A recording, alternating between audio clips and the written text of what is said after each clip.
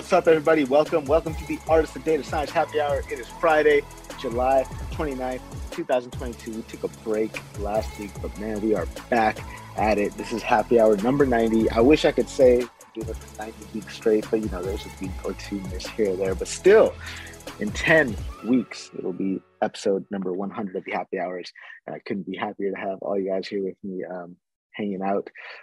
Good to see everybody here. Shout out to everyone in the building. Christian, what's going on? Serge in the building. Russell, Tashi, Costa, Auntie, what's going on? Jay, what's going on? Vin, good to see you again, man. A couple weeks ago, man, I was driving with Vin to San Francisco, just kicking it, going to the Giants game. Vin, thank you so much for setting that up, man. Dude, you guys could not believe these tickets that Vin got. We're literally right behind home plate, to the left, nothing in front of us but the dugout. Amazing seats. That was my first time at Oracle Field, AT&T Park, whatever it is you want to call it. So Vin, thank you so much for that experience. That was amazing. So no podcast episode was released this week because, as you know, we're on a hiatus. I ran out of new episodes, but we will be back soon.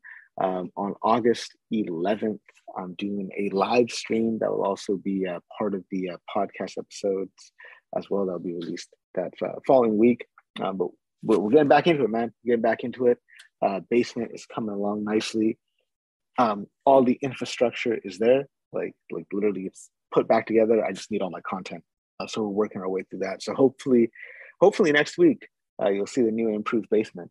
If not next week, the week after, but I cannot wait to get back to the studio, man. I feel like I've been a nomad for the last 6 months. If you guys got questions, feel free to drop your questions right there in the chat, whether you're watching on LinkedIn or on YouTube. I will get to your questions, so feel free to drop it there. In the meantime, let's tackle this question. Man, I don't have any questions to kick off the stream with. How about this? How about who's? I have one. I'll take Christian. Go for it. Thank you for. All right, so thank you. I was just actually browsing your content, Harpreet, and I not getting a data science job or a data engineering job, but if you already have a job, I guess, how can you approach a company or recruiter who's looking for, maybe you're shooting for the stars, shooting for a manager, data architect type role. How do you go about proving to that company that just because you may have only 3 to 4 years of experience, that you may be a good fit for that role when they're looking for someone with maybe 8 to 10? That is an excellent question, dude. I remember the first time I got a lead data scientist role, 3 weeks into the job, I started applying for chief data scientist roles, because why the hell not? I'm already lead data scientist. Let's see if you'll have me for data scientist. But I'm gonna defer to Vin for this for sure, because he does a lot about writes a lot about on this topic. But my personal opinion is this: you shouldn't let a job description hold you back from even applying for the job, right? So that's one thing. There's nothing barring you from actually going for it and applying for the role. Do it anyways. The next part is, okay, how do I convince the company that I've got the skills, right? 3 or 4 years, sure, might not sound like a lot of experience, but that's a long time. 3 or 4 years, you can learn a lot and rack a lot under your belt, as long as it's not the same 6 months of experience repeated 8 times, right? Over the course of 4 years type of thing. So as long as you're continuing to just expand your skill set and doing the research, joining communities, sharing your experience, leveraging other people's experience in your work, I think you can make up that gap. But let's go to Vin first, and then would love to hear from anybody else. If anybody else wants to jump in on the topic, feel free to raise your hand, and I'll add you to the queue. But Vin, go for it. I think the most important thing to realize is that it's not always about skills. When you start talking about those higher level roles, especially a leadership role, we're not talking about somebody who's as technical as much as they are a leader. And so you have to start showcasing your ability to lead people. And the first thing that you do is you lead without authority. You lead with no title. And that's how people find leaders, is they start seeing people who don't need the title. and they can still build coalitions. They can get people to work together towards a common purpose. They can communicate for impact, meaning that you sit down, you have communication objectives, you achieve those objectives. You can get people to come to some sort of a consensus and move forward, to actually be in a meeting, and instead of it being a giant 1 hour waste, you've actually created some value, which is a rare capability. But these are all traits of leaders. So if you're going from individual contributor to leader, no matter if you have 3 years of experience or 8 years of experience, landing that first leadership role, it's just as hard. There's just as much to demonstrate in order to get that promotion. So when you talk about, I've got 3 years of experience from an individual contributor standpoint going to a leader, you are no different really than somebody with 8 years of experience who is an individual contributor trying to become a leader, because you're never going to be the most technical person.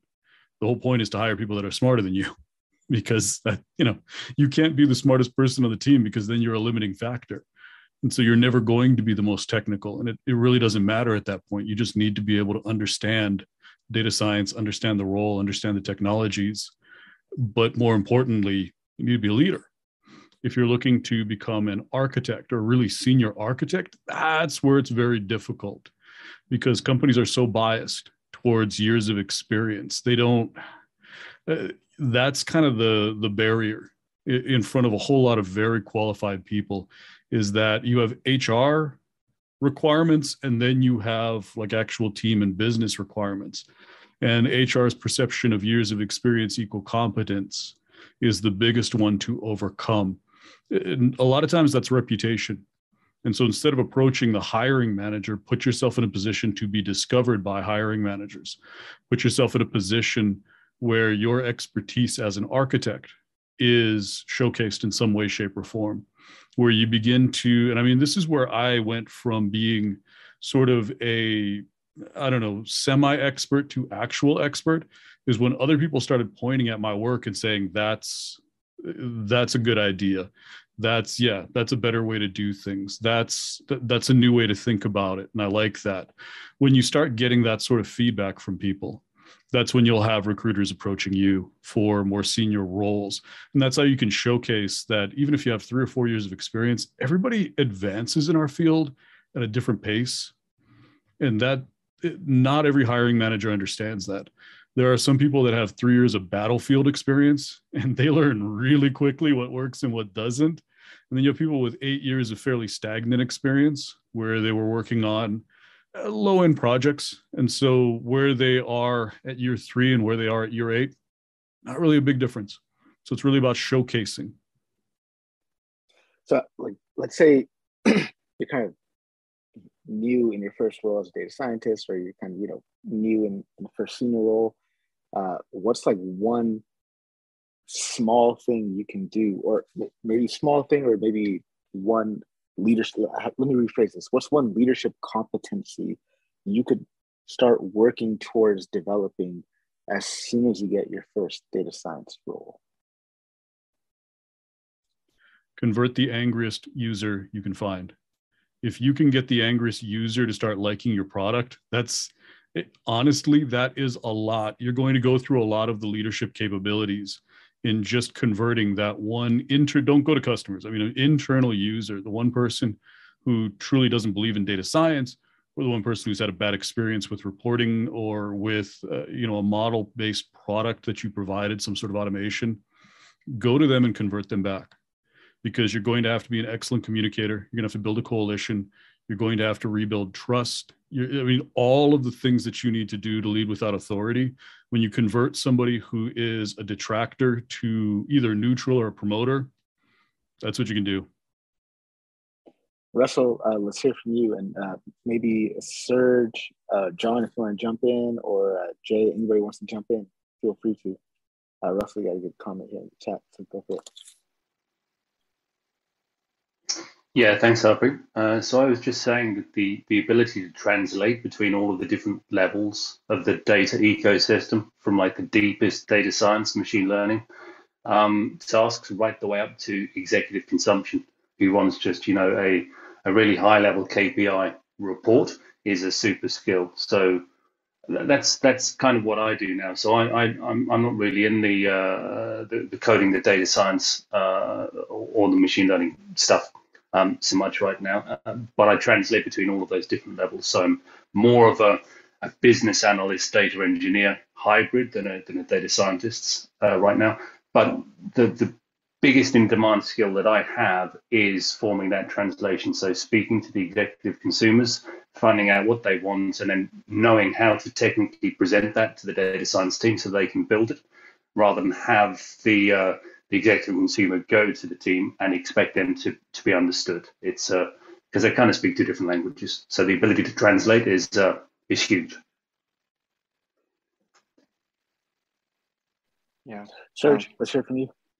Well, I think it's all about respect, and if you gain respect from the executives, that's great. That's much needed. But at the same time, you have to have respect from the data scientists working in the team with you, because then they'll trust the decisions you make, every choice you make, and and it doesn't have to be not questioned. Of course, they can question it, but it's just a question of also be able to do it as smoothly as possible, so that you can rally the troops when needed. If something is of urgency, you don't want any hesitation in those moments. And it also goes a long way as far as like big asks, whether it's like having them work a little bit overtime, or do something they don't want to do because it's outside of their comfort zone. It'll be a hell lot easier if they respect you. And I think that's the one quality as a leader you have to cultivate. Well, there's many more, but it's an important one. Like a keystone, cornerstone type of quality. Christian, give you a chance to ask any follow-up questions. You guys in the room here, you guys watching on LinkedIn or YouTube, if you have any questions, feel free to drop them right there in the chat. Be happy to take them. Yeah, it's like, too, as an engineer, like I'm very siloed right now, big company structure. So how, like learning the business, and like something my data mentor, my former boss, actually at my previous company, he was telling me like the ability to actually understand how the business operates is a critical, piece, like people have been saying here, to actually being a data leader. So how would you recommend going about maybe understanding the business operationally if you're a little bit more shielded from that as an engineer? It's a good question. I'm going to take the cop-out answer and say talk to people. But I'd say there's even a deeper question that it's not even like, okay, how the business operates. Maybe try to figure out like what parts of the business operations do you need to concern yourself with the most. I know that's also a cop-out answer. But let's go to CoStub. Then after CoStub, let's hear from Vin. If anybody else wants to chime in here, by all means, use the raise your hand feature there. I'll add you to the queue. But CoStub, love to hear from you, and then we'll go to Vin after that. And then since Makiko's in here, I'm gonna definitely get Makiko in on answer this question. So Christian, you might want to type out your question again in the chat. Okay. So this is something I learned as a graduate engineer at ResMed on my first job. Basically, when I joined their product management team for 6 months, right? So it was a stint in product management so that I can understand how the business operates and how things happen at a business level, not just at a technical level for what I need, right? So the two things they got me to do in my first couple of weeks, was take the product that I'd be mostly focusing on, one that hadn't released to market yet, and basically put together essentially a lean business canvas, like a one-page business canvas for it. I'd never heard of this before. I'd never heard of a business canvas before. So you don't need to have heard of it before. There's like a 7-minute video on YouTube that basically explains the basics. And most of it is logic, right? Most of it is fairly self-explanatory. Just apply a bit of logic to it. Fill out as much as you can. And the second thing is a BCG matrix, right? Look up BCG matrix. Essentially, it's market share versus market growth, right? And where does this product or where does the business fall within this space, right? So when you really think about those two things, you're thinking about what's the overall business model? What's the business interested in? What are the limitations of the business? What's the opportunities for the business? What's the real value add that the business is going for, right? If you know that, and then you understand the risk potential from the BCG matrix, like you understand where are we right now in market share and what's the potential for growth? Is this an outright gamble? Is this a sure thing? Are you working on a product that's been around 20 years and they're just milking money? They're not really keen on investing much more in it. They just want to reduce costs a bit. Or are they talking about something where it's growing fast, and they're pushing more money to make it grow even faster, right? Understand that, and you understand kind of the context behind which the executive team is looking at the area that you're working in. And you might not work across an entire company. You might not be answering to C-suite. You might be answering to a director of product marketing at a particular level, or a VP of a particular business unit, right? So understand the context of that business unit within the entire company, or if it's a small enough company, understand the context of that company within the market, right? So when you understand that, you quickly understand what the priorities are. And what I do is I do this in my first month at most jobs, right? I figure these two things out, and then I book in like a 45-minute meeting with the product manager, or with any of the product managers, project managers, someone who has that, who's in touch with the business understanding of the whole situation, usually much, much better than I am. And they've done these things 100 times. And I tell them, okay, I've been thinking about this. Have a look at mine. How does it line up to what the actual business plan is? And they typically would have either created like a old school giant business plan that they'd summarize for you, or they would have created something like this that they can kind of show you anyway, right? And just getting their opinions, you align really, really quickly.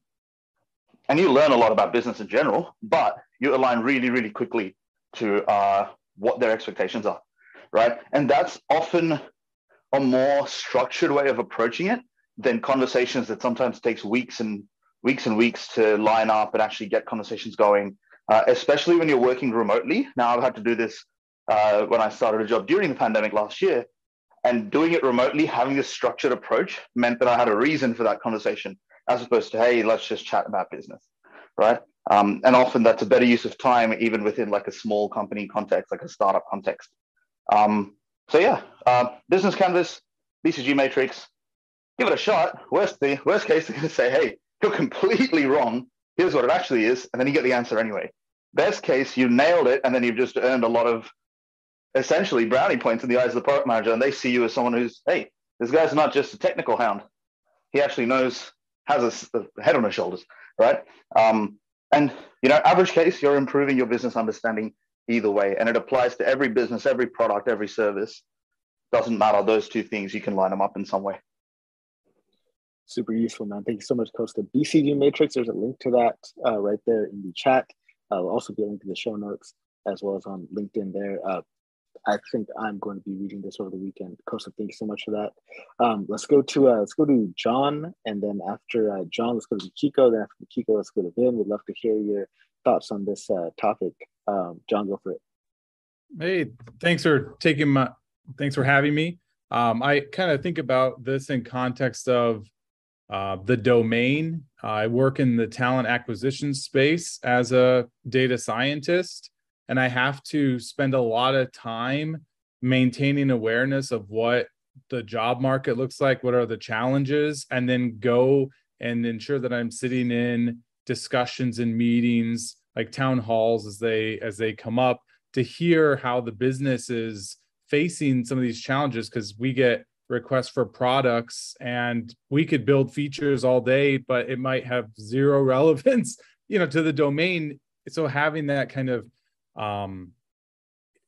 touching it in that way has been really helpful. I know that the last comments were kind of from a product specific perspective, but at least in like the HR and TA space, I feel like it changes quite a bit, as all of us know. The nature of work is changing, and so some of those considerations come up, and a lot of that soft skill comes into play of reaching out. I do reach out to people a lot and try to network and make those connections to say, hey, what, if you were doing this project, what would you consider important, or what would you be worried about, or what would you want to see? just to help drive innovation in the products and to ensure that we're not missing something. So just kind of an addition to that. John, thanks so much. Really appreciate that.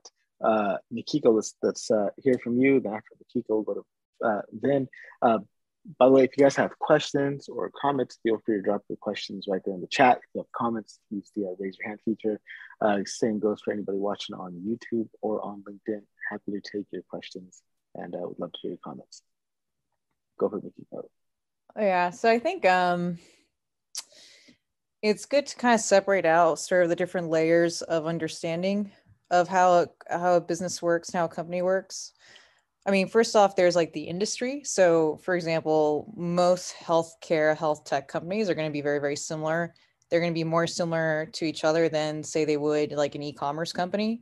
Or for example, I worked at a solar company. That was like a pretty unique experience because it was like both almost like it was like a hardware company plus like a finance company where you had people from Wall Street, went to Yale business, like Yale, Harvard undergrad, then went to Wharton and then went to go work on Wall Street, so like there's that layer of like, what industry are you in?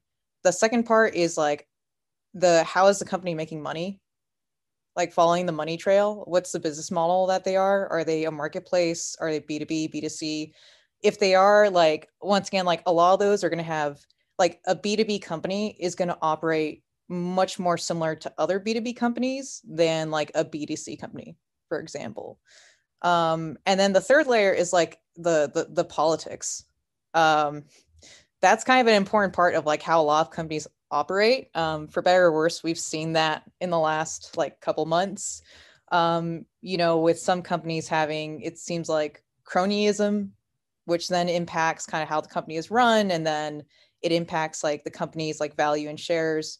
So I like to first try to understand it from like different layers. There's like the human animal relationship layer, which at the C-suite becomes really, really important. It honestly, sometimes it's just more important than actual metrics.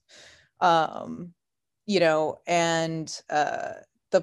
the learning lesson for me when I was working at like certain companies where I worked very closely with the C-suite, was one VP told me, like, he's like, the deal is never made at the board. He's like, the deal is never made in the boardroom.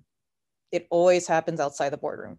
The boardroom is just a theatrics for which something is presented. Usually the leader of the VCs would have had a separate conversation with like the leaders of the company. And then all the other bellwether sort of board members, or like all the other follower board members and investors will then just kind of go like, yeah, that's a great idea. They'll just follow, right? So I think it's important to understand like those three layers. In terms of understanding like the industry and like the how the company makes money, you can get that information in a lot of different ways. From in terms of the industry, you can get it from like industry reports. You can get it from I don't know, reading Gawker sometimes. In terms of like the business model, that's something where you can, once again, like you can look at kind of like how the company, what products and services the company is offering, how they're pricing it. You can even also try signing up for like an employee account too. So for example, at MailChimp, employees can sign up to use MailChimp services. And that gives you a really good understanding of like what happens, especially if you're a small business owner that's using our products. From the human relationship politics standpoint, I think a lot of times you get that from talking to lots of people and being very empathetic. And I feel like it is just as important to understand that within a company as it is to understand like the industry that it's in and also the business model.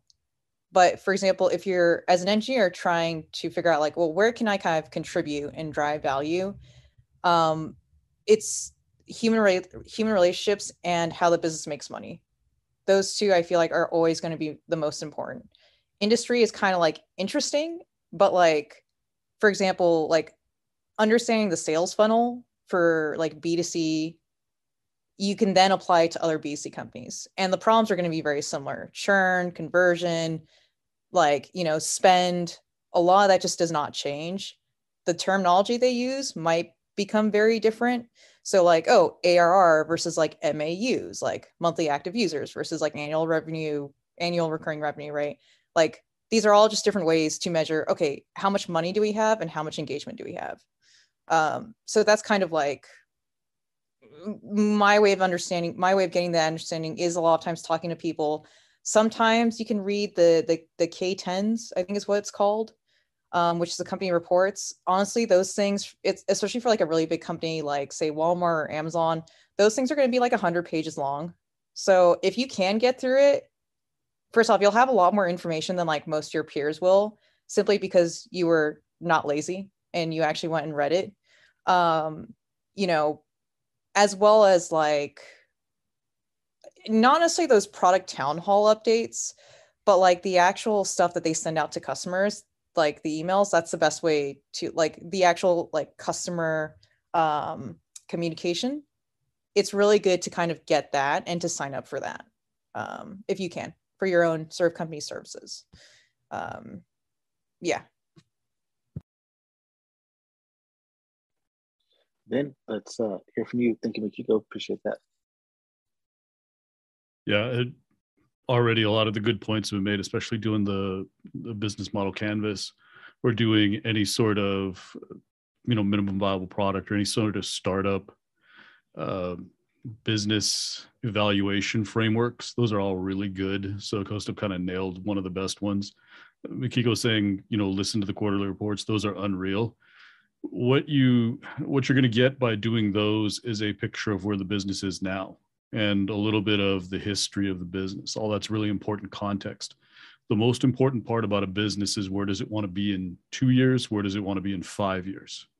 And so if you really want to understand the dynamics of the business, obviously you need the background, you need the as is, but you want to read analyst reports. If you're a publicly traded company or if you have startup investors, analysts will typically cover the company and they will put out more objective reports. When you listen to your quarterly filings and your quarterly reports, those are your company trying to put the best face forward possible, unless you're Intel, who, I don't know, kind of shot themselves this week in their quarterly report. I don't know why they were so mean, but they were really mean to themselves this year. But normally you'll get the best view of the company from the quarterly. But if you listen to analysts, they'll tell you what the real challenges are, because they're not just looking at the way the company's working. They're talking to customers. They're looking at the macro factors. They're looking at the narrative that the company is giving out of where it wants to go. And the analysts are saying, well, okay, so I believe this. I don't buy this. I need to hear more to understand how this is actually going to be executed. I believe in leadership, or their leadership team is questionable. Those are all really, really good things to know, because what Makiko was talking about with politics, you could be part of a company where the current leadership team is on the way out, or they've just recently been brought in, and both of those have different types of cultures. You could be a company who is a challenger trying to enter a marketplace and establish dominance in it. You could be a company that is losing their position, like where Microsoft was about 10 years ago. It's an understanding where they are is important, but it's also, you want to look at where the company is going and try to listen to as many different perspectives on that as possible, because that's what you're getting paid for. It's not so much to keep the company where it is right now. Your job is to take the company to where it needs to be.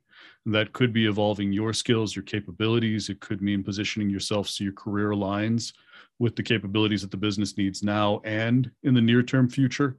A lot of those things are going to put you ahead of everyone else, because you're going to see change coming. And you're going to be preparing yourself for where the company's going. You're also going to be talking in a completely different language. You're not going to be talking about what the company is doing right now. You're going to understand from a prioritization standpoint where the company needs to be. And so what initiatives, what work that you're doing contributes to that, and what work that you're doing maybe doesn't, which when you're in engineering is really important to understand, because you can find yourself on a team that's a high value contributing to, right now, a lot of companies are refocusing on core business. That's a great team to be on. If the company is all in on growth, which not many companies are anymore, if you're on one of those growth teams, your career could be in trouble. You may want to be transitioning into. And so you can hear the dynamics that I'm kind of talking about. You understand based on where the company talks about going and where analysts are saying, yeah, maybe this is going to work, maybe this isn't going to work. where you want to position your career, because that's really the most important piece of this. Business acumen's great. Understanding how you can create value is awesome. I preach those. But at the end of the day, you want to be more and more valuable every year to the company, because that's how you get promoted. That's how you continue to have your salary rise, is to be increasingly valuable. And so you want to be where the company wants to be. You want to have the capabilities that the company is looking for in order to grow, in order to improve. And that's going to be your best path to promotion. And the other thing, just really quickly, evaluate how the business monetizes technology and how the business creates value with technology.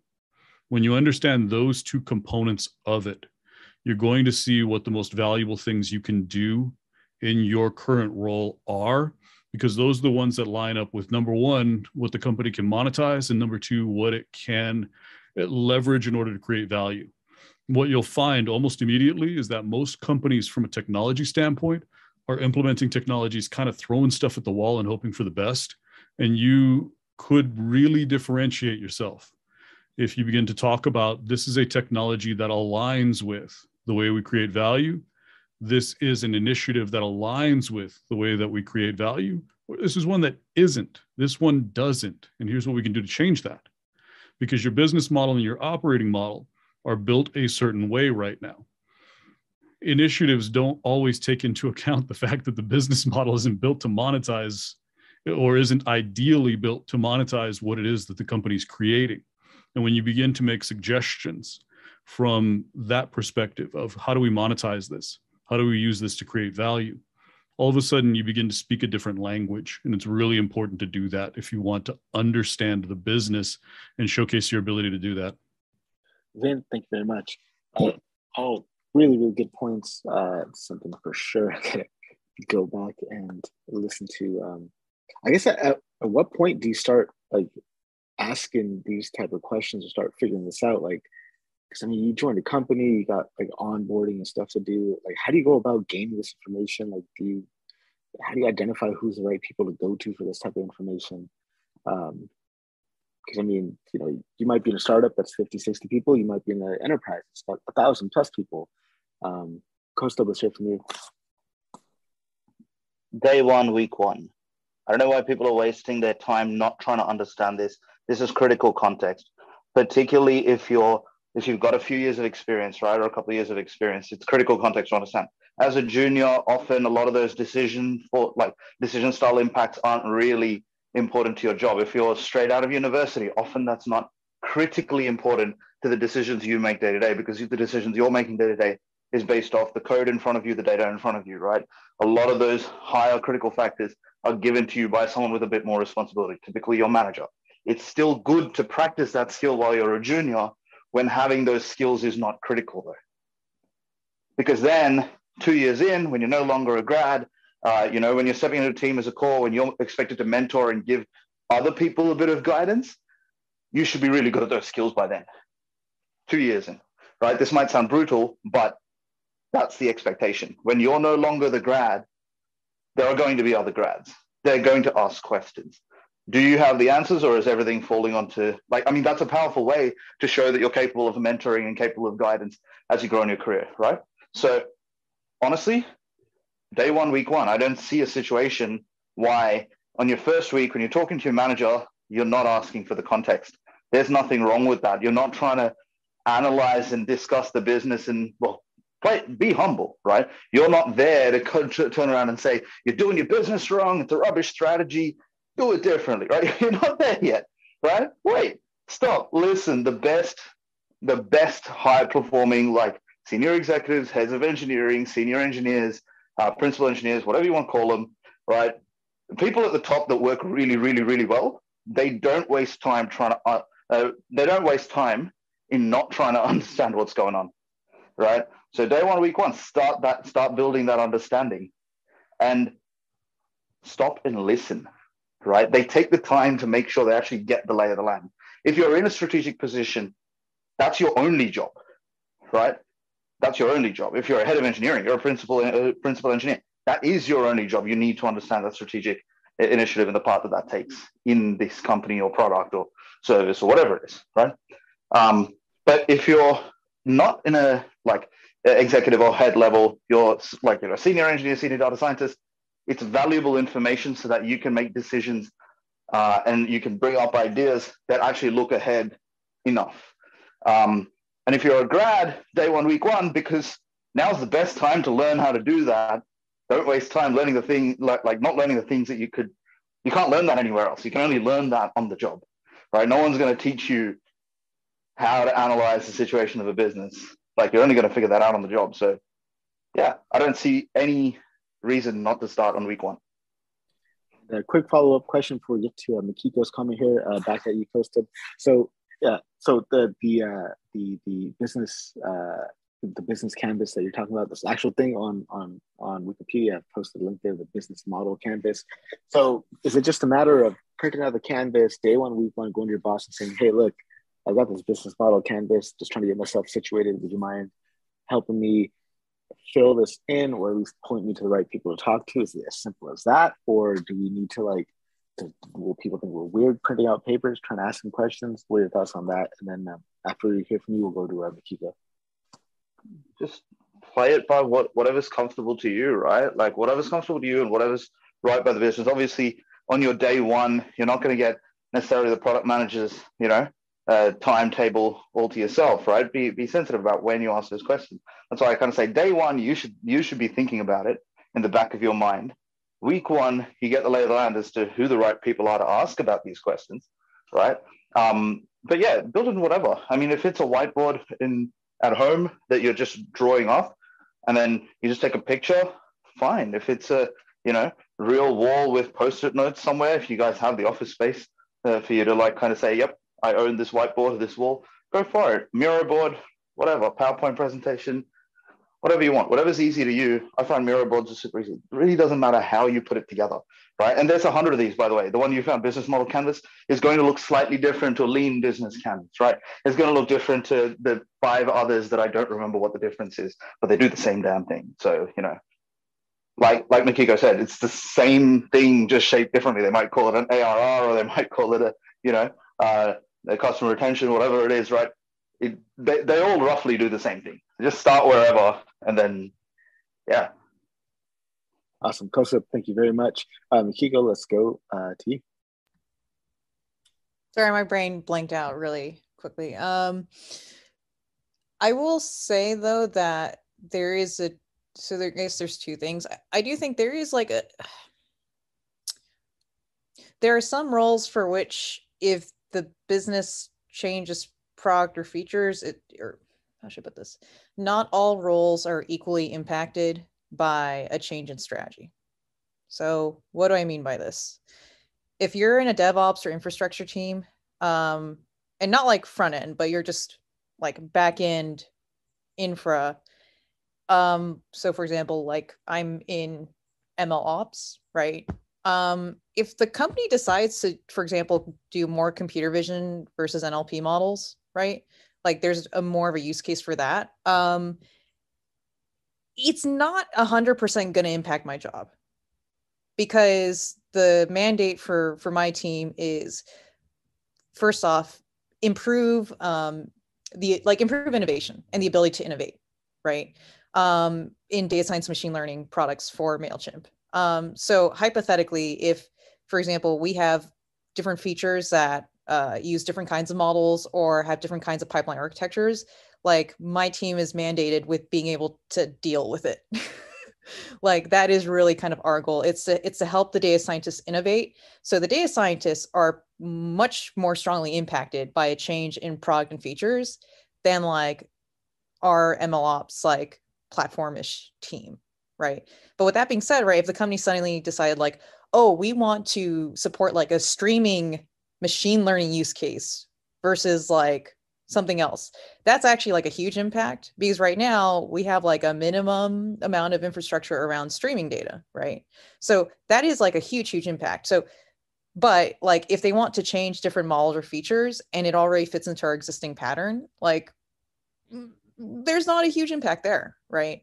And something I've noticed that like is a lot of my friends who have gone jobs as data engineers at companies who have had layoffs recently, they have not been laid off. I think certain roles within engineering, they are a little bit more kind of like, they can resist the vagrancies of the business a little bit better than others. There's also like, so there's that component, right? Which is like certain roles, strategy does matter a little bit less in terms of it has less of an impact on whether or not you're still employed, right? The second part is understanding versus like being engaged in strategy. That is like a completely different thing as well. Like at every point in time, at every level, you should understand the strategy. But like, for example, if a junior engineer started getting involved in technologies, like in choosing technology vendors for a large company, or for example, like they started creating like new features or what have you, I would kind of look at that and go, okay, there's a little bit something, either the company has a very flat structure, or for whatever reason, like there is not a structure in leadership and management there. So there's a difference in understanding strategy versus like actively getting engaged in it and like and impacting it and having a voice at the table. I think everyone should aim to have a voice at the table, but I don't think I think there are certain times in one's career for which that might come off as being super aggressive, as opposed to like, oh, this is a person who's kind of like taking leadership and taking charge, right?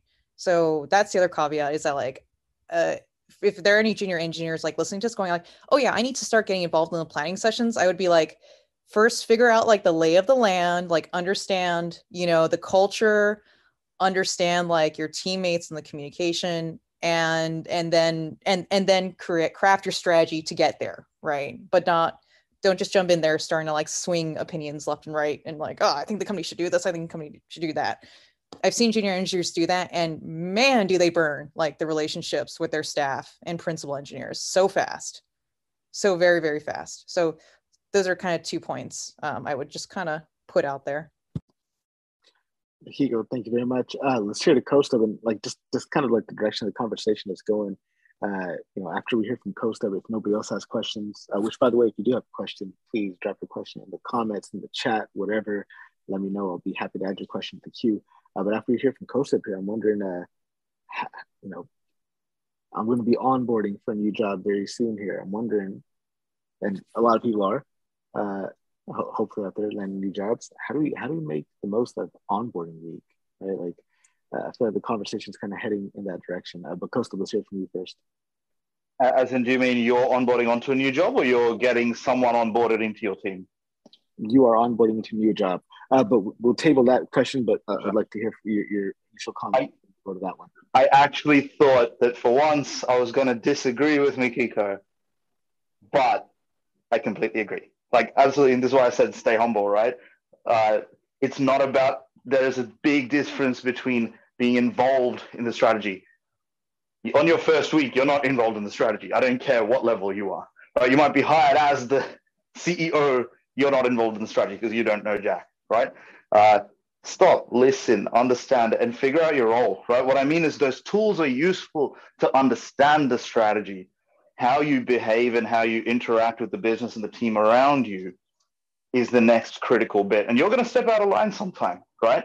If you are super aggressive, yeah, you're going to step out of line. You're going to piss people off. Absolutely right. Just don't do that. Like, try not to. If you do, okay, fine. I mean, I've done it before. I'm pretty sure I've burnt an interview by doing something like that. And then I walked home that day and I'm like, yeah, that was way too aggressive. I need to tone that stuff down. I'm passionate about it, but I need to tone that down, right? Like, it's just have that bit of self-awareness that you're not in a strategic position in every role you're ever going to be in, particularly as a junior. But yes, absolutely, tool for understanding. Your role tells you where you play in that, right? And at the end of the day, you might be talking nonsense until you get the lay of the land, right? But the other thing that I thought I was going to disagree with Mikiko about was that strategy doesn't affect all jobs. I agree, like directly, yes, I agree. Like, strategy doesn't directly impact all jobs. But if you're, if you are an MLOps engineer and you've got data scientists who are suddenly under the pump because of a strategic change in the business, it just helps you build that cause for empathy, right? Now, like, people who are typically like MLOps engine, like seniors and managers, they've had time under tension in the workforce to build empathy, right? We all do. We start off in really low EQ, and eventually, I mean, mostly people grow in EQ, like business empathy as you go, right? But as a junior, that's often the thing that you lack most. So context and understanding helps you bridge that gap, rather than just, hey, I've got this, like, this senior data scientist is after me. I'm a month into my job. I don't know why he's so pissed off about this. We're doing everything right. Like, you don't know the context behind why, what was right 6 months ago, what was right according to your work instructions, according to your protocols and everything that you've created in the structure of the business that was right 6 months ago is no longer right because of a strategic change that happened 2 months ago, a month before you joined, right?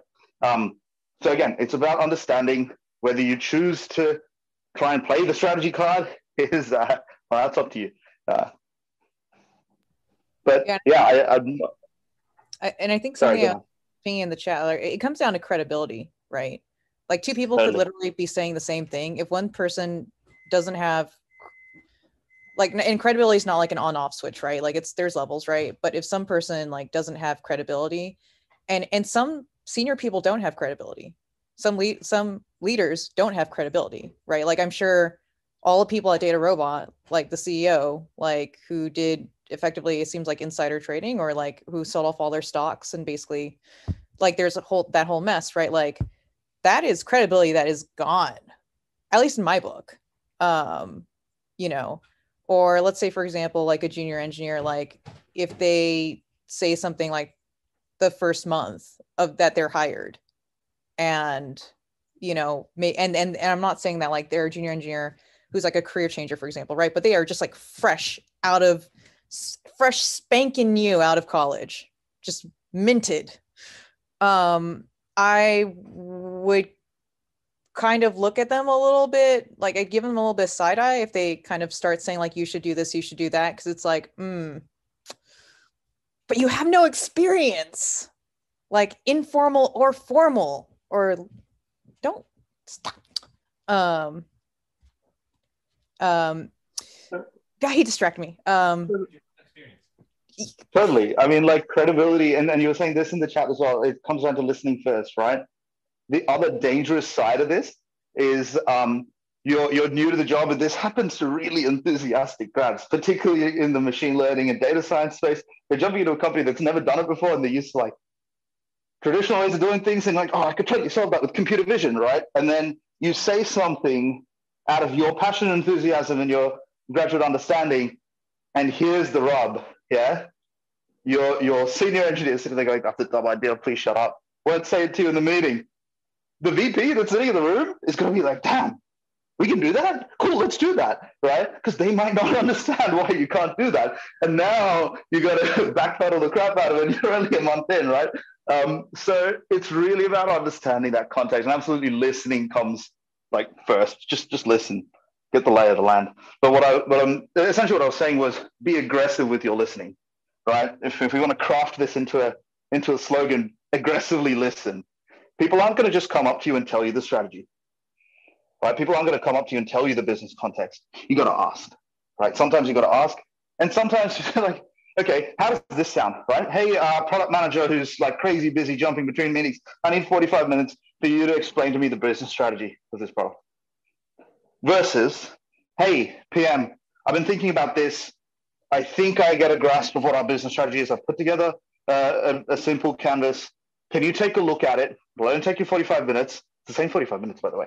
It'll only take you 45 minutes. Can we have a chat? They're suddenly invested in improving someone who's already showing that motivation to listen, someone who's showing that motivation to know more than just the code in front of them, right? So the takeaway from all of this is aggressively listen, if that's fair to say. Yeah, I like that. I like the way you phrase that, aggressively listen. All right. Anybody have questions on anything, any comments? Shout out to the new joiners. Ali, good to see you. Definitely good to see you as well. And Alexis, good to have you here as well. Any comments or questions based on the previous discussion? Checking LinkedIn. I'm checking. I got some questions coming in from LinkedIn. But before we do that, anybody got any thoughts to add on the previous discussion? Let me know. On the strategy, I mean, I agree with a lot of what you guys are saying. I mean, right now I'm also kind of in a strategy/measurement role. And this is like my month 3 or 4, and I'm still kind of not at a place where I know what the strategy is, because I'm still like listening, because the part of the challenge is because when you have sometimes, KPIs clearly defined, it's hard to venture and talk strategy when you don't know the lay of the land and say, can I challenge this, So part of the job is to really understand the history as much as you can and why we got where we got, So I guess I'm also still in that process because, you hear a lot about people who would say, hey, this KPI is bad, this KPI sucks, blah, blah, blah. But there's a history that I'm missing right now that I'm sure somebody smarter than me and a group of people had figured this out and said, let's go with what we've got, So to that extent, I don't think I'll have a strategy for another 3 or 6 months, but right now I do know that I have a lot of conversations laid out, which will help me figure out why we're here, So, but there are also, people who jump in their first month, and I don't think it has to do with their level, right? I mean, if you think that, hey, I'm going to just revamp everything is bad and this is not working and that's not working, you're right. I have somebody who's kind of I'm working with who started, and I don't know. I don't know where that's going to go, but it's you need to understand and respect what you've landed yourself in and why it's working for what it's working. Yeah. So a lot of listening. I totally agree with what you're saying. My sweet spot has been around a year, 9 months to a year is where I feel like, okay, I think I got this. But also the expectation management of strategy is an important part, because you can say, hey, we've been here, I understand this. But if you're taking a detour from what is currently happening, the expectations around it that need to be managed is very important. And that means a lot more conversations and explaining yourself over and over again about why you think this is better than that. And as long as you don't have that buy-in, you're just talking strategy, you're not doing strategy. So, those are the parts, but, it becomes even more difficult when you have a lot of infrastructure involved and data involved and all these data ops teams involved, analytics teams and consulting teams, and to kind of reframe it, you can't re-engineer everything here, right? So you kind of, I love working with the space that I'm given, and let's see what we can do with the framework we have. So most of the time there is no strategy is something that Mikiko said. Vin's like the ultimate strategy guy here. If you guys haven't heard, Vin's got this dope strategy for data scientist course that you guys should check out. I think you're kicking off a cohort sometime soon, so go ahead and drop a link there. I'll be sure to include that on the chat as well. Sorry, the LinkedIn and the show notes. Vin, most of the time there is no strategy. What do you do when you walk into somewhere there is no strategy? Run? I mean, it depends who you are. The reason I have a company, and I've had a company for 10 years, is because a lot of companies have no strategy, especially around technology. They have a business strategy, but they have no real integration between what they're doing from a technology standpoint and what they're doing from a business standpoint. The two almost run on separate tracks, and they're not always parallel tracks. Oftentimes there's some detours on one side that don't get reflected on the other. And that's how the disconnect starts, is you have technology organizations, and Makiko kind of summed it up.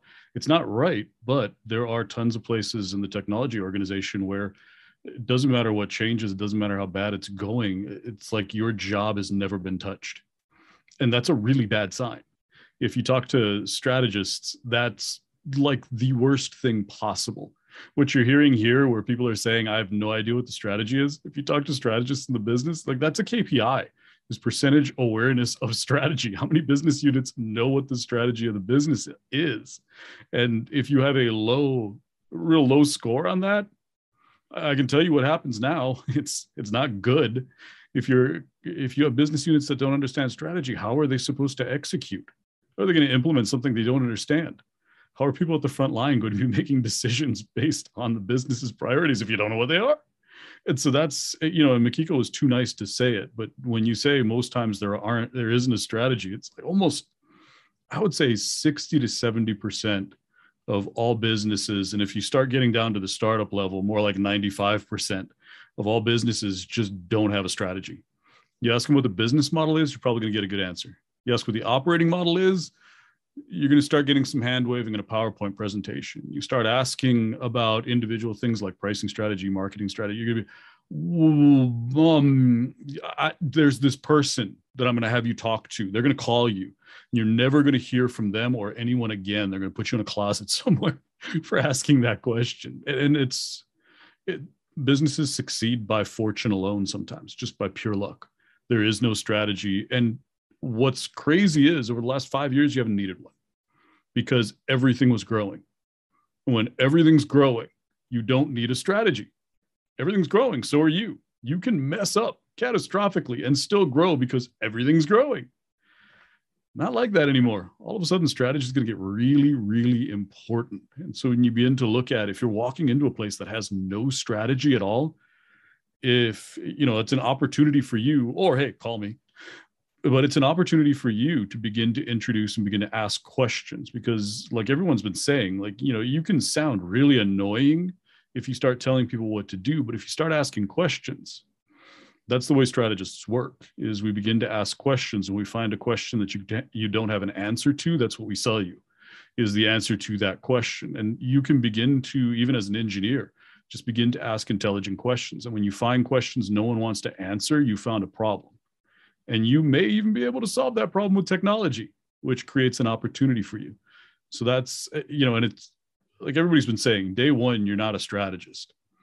But understand that if you don't know what the business strategy is, and if nobody prioritizes explaining how the business works, how it makes money, talking to the onboarding, if that's not part of the onboarding process, if they don't walk you through the product lines, if they don't talk to you about the customers, if they don't explain what each one of the business units does and who you interact with in each one of the business units, whoa, that's just not a mature business. And not every company does that with onboarding, but they should.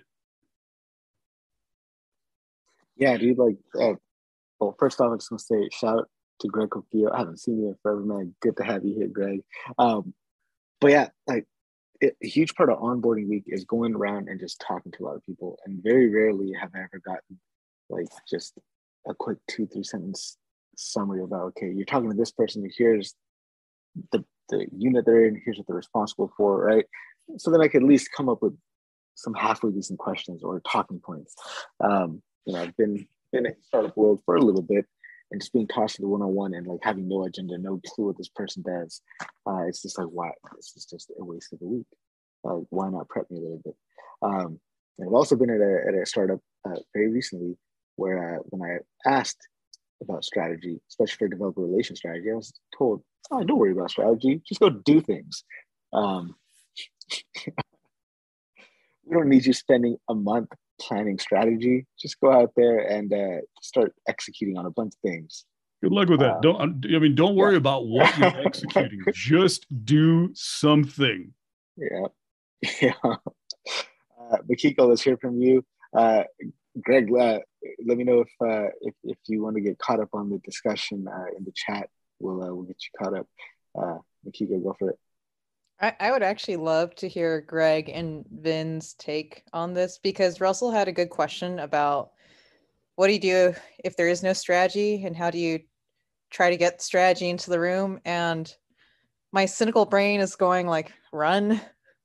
But I feel like there's got to be a better way. I don't know. I mean, so the company I'm at, like we've gone through, it's been a roller coaster every year, for a lot of business stuff.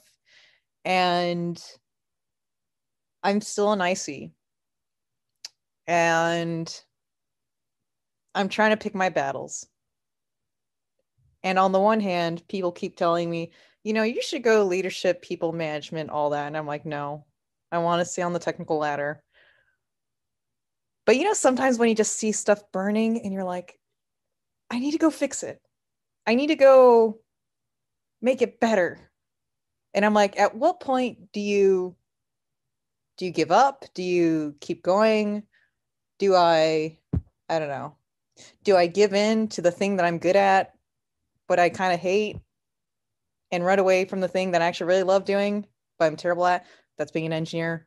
So, love it. But apparently I'm like really terrible at it. I don't know. So I'd be kind of curious to hear from Greg and Vin on this, because it does feel like sometimes it's like, I don't know if I'm like just a complete idiot and there's just like stuff I'm missing, or what's going on. I don't know. Can confirm you are not an idiot. Last 2 weeks ago, when Vin and I were driving to San Francisco, I took Vin on the river road. We got lost a little bit. Nice drive though. But we spent a good half hour talking about why Makiko is so smart and how she's so smart. No. But let's hear from Greg on this one. Greg, good to see you, man. First off, how's vacation? How's your time off? How's everything going, man? And then we'll get into that question. It was so good to see you guys. I wanted to make sure I showed up. It's been a while, so I've been taking times off. I've been, connecting with a few of you guys offline too. So it's great to see familiar faces as well. But yeah, thanks for bringing me into this question, Mikiko. I find that, to questions like where strategies doesn't exist. Yeah, so real quick, there's a question here. I really wanted to go. So I was like, you're talking about, yeah. I'm gonna slack you, Mikiko. I'll slack you, but I really wanted to go to South Lake City, so but can't make it this time. So in workplace where there's no strategy, what do you do? Like, how do you figure things out? And to me, there's never the right or wrong answer, right? It depends on it depends on what matters to you. Sometimes at the moment, or sometimes in the long term. But what I find helpful is having people talking to you or guiding you through. There's always that one person who's been through where you are right now. And at work, what I find super helpful is having two kind of people. One, you have a mentor. Two, you have sponsors. The mentor is the person you can get ugly with. You can show your flaws, and you can discuss like how you feel at the moment, where you see yourself, etc. And you can present, the things. And the mentor's role is to not give you answers necessarily, but help you see things in different perspectives. So maybe you're saying managing people is not for you, etc., etc. But a mentor can help you see things in a different perspective, where there may be an answer for you that you weren't thinking about. So always look out for people like this. And maybe there are some folks in the company that are ICs, that have been ICs for 20 years, and they've seen the highs and lows. They know how to navigate, and they're happy in life. Find those people who would be willing to mentor you, where you can get ugly with them and discuss those things. And then you have the sponsors. Those are the ones where you always look nice and present the good side of the things that you're deploying. And these sponsors are the ones who are elevating what you're doing to other people. And most of the time, these sponsors are folks who are leading, big departments, et cetera, and they become your champions. You have monthly meetings with them, and you can ask them for advice too. So most of the time when you're deploying something, you ask them for their blessing, et cetera, et cetera. But you can ask them about, career advice as well. They can guide you through things because they've seen things as well. So there's never really like a hard answer, and there shouldn't be, because if you answer this question today, in 2 months, you may find yourself asking yourself that question again and finding a new answer to it, right? So in 2 years, your goals may change, and keep it dynamic, right? So keep it dynamic, but know that you shouldn't do it alone. So in this journey. So hopefully that helped. Greg, thank you very much. Any follow-up questions or add-ons or anything to that point, do let me know. Or if anybody's got any other questions, Christian, kicking off the discussions. We've been going off, we've been riffing an hour off this, man. Thanks. Christian, let me just turn to you real quick. Any follow-up questions based on what you're hearing? Anything clarification on? No, I think it's all really good. I've got to kind of take this back, re-listen to it and process it, but it's been great. So thank you. Awesome, man. Well, thanks for kicking off that discussion. Anybody else got questions or comments on anything? Then go for it. Yeah, I just want to real quick, Mikiko, you're going to come over to the dark side.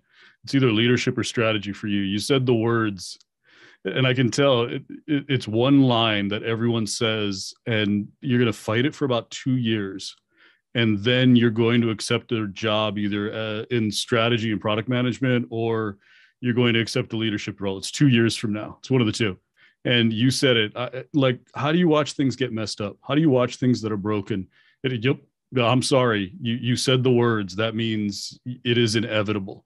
You will, because there are two types of engineers. There are engineers who can not let problems go at the engineering level, but as soon as they pick their head up, like, you can be as dysfunctional and fire and train wreck, and they're like, nope, back to the engineering.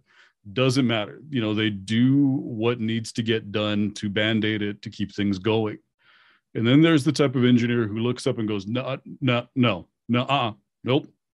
And there is, like I said, you either end up leadership or you end up strategy, because you can't look up, see a train wreck, and not extend your engineering skills and your engineering nature to fix and to save this thing that is on fire and could be better. So I'm sorry to tell you this, but you're coming over to the dark side. Yeah, it's funny because between like Greg's like explanation, your explanation, it's clarifying that, like, unfortunately, I think because of the roller coaster stuff going on with the business and like we required and all that, we lost actually. So we still have some sponsorship layer, but I think we lost actually a lot of that, like, senior technical leadership, like not like senior like VP, but I mean like staff, principal, managers, directors. Like, we lost a lot of that layer. And literally anyone who had like 4+ years of tenure, 50% of them are gone. Right. And everyone that's left is kind of like in that 2-year mark.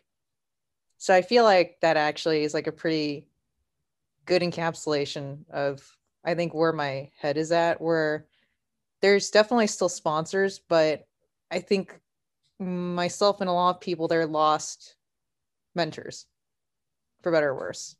Yeah, I'm not going to get you in trouble because I really could, but there may be something going on with the company that acquired you that may have been going on for over 20 years.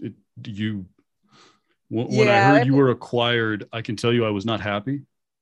I'll just put it that way. That was not the company I would have hoped would have acquired you, because there's like I said, I'm not going to get you in trouble, but there's a history. Yeah, I think it's unfortunate, and I think you're right. Like, for me, it's hard seeing people suffer, just straight up, and also suffering because there's like structure and uncertainty. Like, there's a lack of structure and uncertainty day to day. That's like very hard for me to look at. I always feel like technical problems, we can always solve it. We can figure it out. But I feel like with people, it's like, oh, everyone's got families and so much stuff going on that I'm like, oh, we don't need more of this after 2 really tough years. So yeah, I don't know. I'm gonna live in self-denial for a little bit longer. But yeah, I don't know. You're probably right, Vin. Probably at some point. Ali, my man, let's hear from you. Good to see you here. Yeah, good to see you, Harpreet, and all of you guys. I guess I have a slightly different question. Maybe we'll be moving in a different tangent with this question, but so it's for, I guess, everybody in the group, whoever wants to take it. But it's more like understanding. Um, like it's more like a career decision, like question. So as some of you know, I have a background in data and software. Been doing it, for several years now. But more recently, like especially on LinkedIn and on Twitter and all these other platforms, I'm seeing this like huge burgeoning economy of content creators, and lots of people doing different things, people building their personal brands. So I guess my question is more like, what advice would I guess especially maybe the more senior folks would give for somebody like myself, or other people like myself out there who are kind of like in this mid-career space, they've spent, several years, over a decade working with data and software. They still like it. They may even have a cushy job, at a good company, but they want to do something different, they want to venture out and, just become the underdog and see what they can do. So yeah, I just want to pick the community's brain on what advice, would they give. Cushy job being a senior machine learning scientist at Microsoft. I feel like a lot of people would want to hear what you have to say. So just share, man. Just share your knowledge and experience, dude. Like, I'm not one to speak on this content creator stuff. I barely know what I'm doing. But Greg, Vin, Makiko, you guys probably have a lot more insight to share for me. But I mean, there's lots of ways to leverage this, right? Like, part of the reason I transitioned into a career in developer relations was because I realized that I didn't like really working with business stakeholders. I liked working with data scientists and enabling data scientists and helping them be better. And so a role in developer relations, I get to create content. I get to do the stuff I like, which is like, I love marketing. I love social media, but I love doing it in a very, very technical way. To people that I can actually relate to. So that's maybe one opportunity to think about is, okay, if you feel like you've walked that individual contributor path, or that's that data science path, machine learning path, and now you're ready to start doing some more creative, interesting work.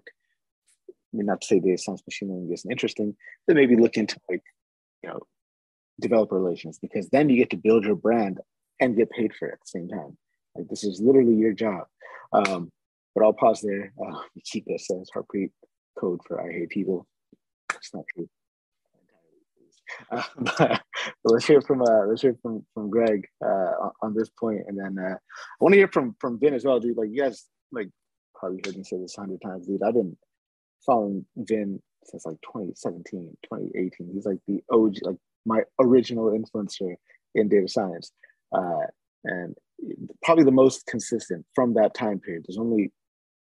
I can name about 10 people that I was following back then, and Vin and Kate and Kristen are like the only ones still going. There's a lot that have dropped off in the last 4 years. So after Greg, we'll go to Vin. That's so true. Plus one on that. Vin is like I think if consistency was a person, I would call it Vin. So he's unchanging. He's an unchanging force in this world. And one thing I like is the strategy behind the message, right? There's that angle that you don't find everywhere, and that's what you want to emulate, right? But Ali, to your point, I mean, you have to figure out like why, right? And people people have different reasons to be on social media, whether it's for fun or just for the heck of it, sharing knowledge or learning from others. But Harpreet brought up such a great point, is that, at your position, people are predisposed to listen to what you have to say.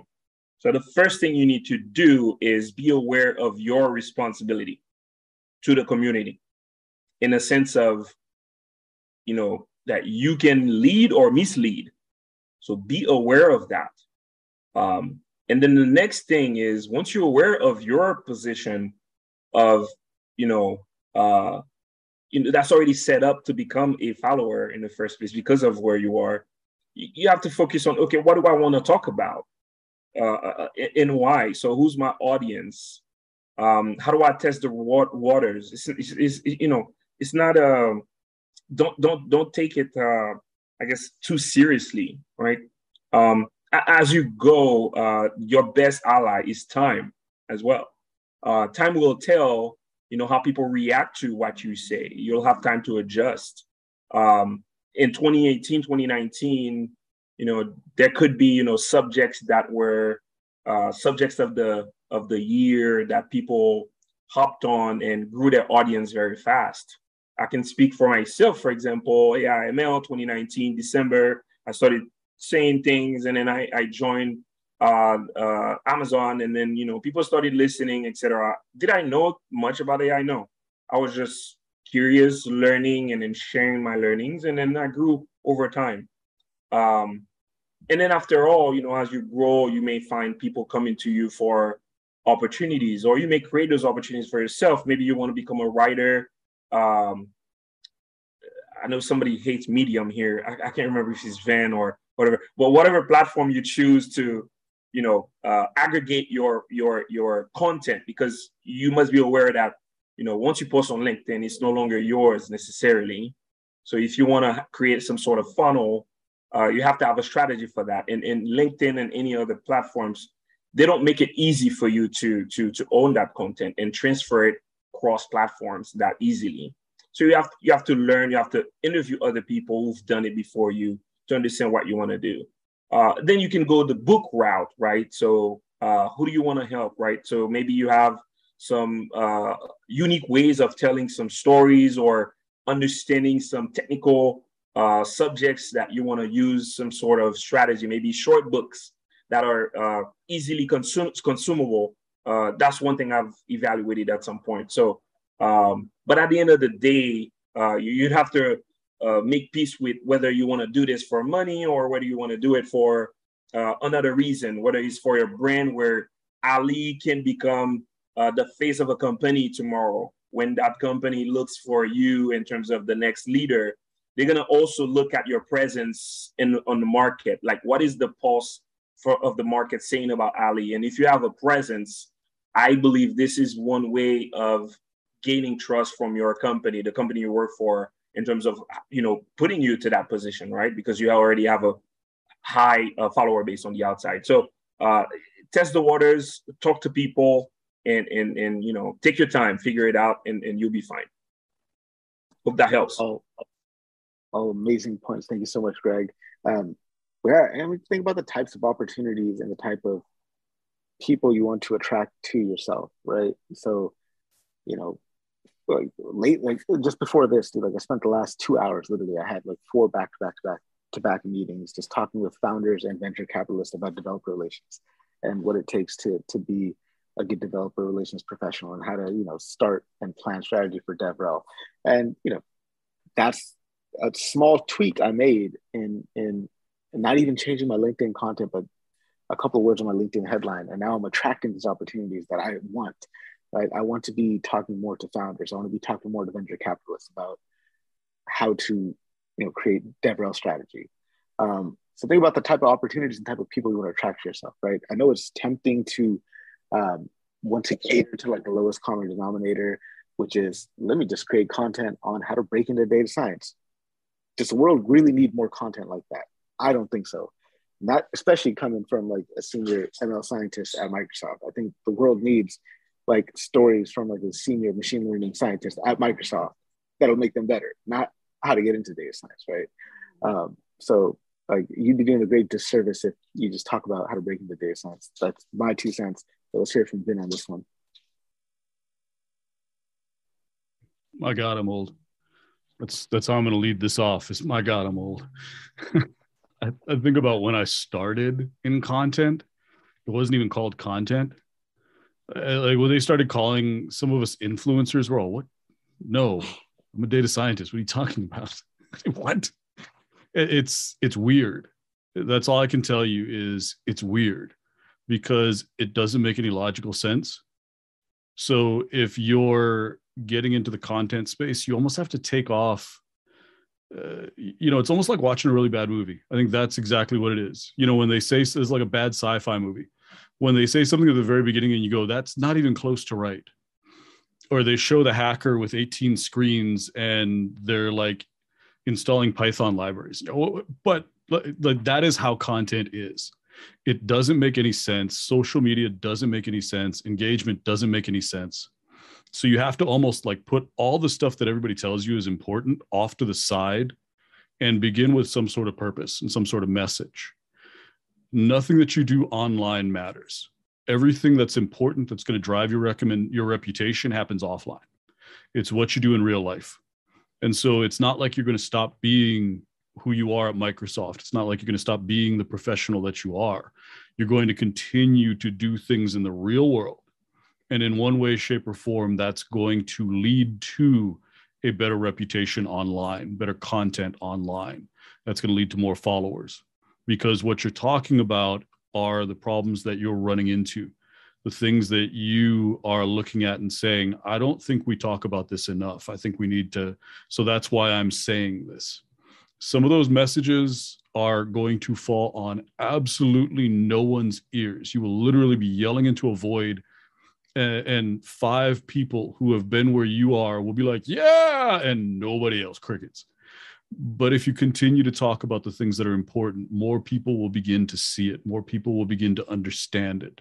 And you build your brand by being someone who has a unique message, who has a unique voice, who has real experience. Don't be one of those, I'm going to talk about Web 7.0.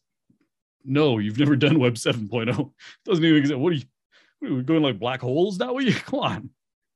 So, talk about things that you're doing. And especially working at Microsoft, you're working about 8 years ahead of everybody else. And what I realized in 2014 when I started talking was I was working with Fortune 100 companies and I was encountering problems that everybody else was going to encounter in 4 to 5 years, because I realized I was 3 years behind Google and 4 years behind some things that Meta had run into. And I began to realize, these were just problems that I got to first because I had to solve them in order to make things work. And that's how my brand started. Part of it was the technical side, but the other part of it was strategy. Like I couldn't get anything done if I didn't get the C-suite involved in this. And so that became the strategy arm of my business. And that's what I, even to today, talk about. So everything that you do offline is what matters. Never look at social media like it matters at all, because it doesn't. What it's going to do is begin to open doors for you. And like I said, it's not going to make any sense. It is the strangest thing in the world. I've never had to market.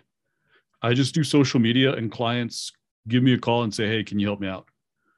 I've gotten small businesses, mid-sized businesses. I've had a CTO from a Fortune 500 company just cold call me, say, hey, I read one of your posts. Here's the problem that we're having. Is this something you handle? Like that was the sales cycle. And so there are so many different types of opportunities that come your way.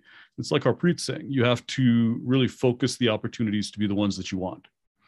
Do you want to, have a side hustle?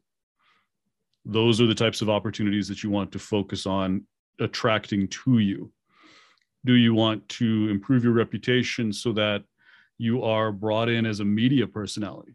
I mean, I've had network television stations say, hey, can you come in and be our data science consultant or our AI consultant? And that scares me to death. So no, I'm not going to do that.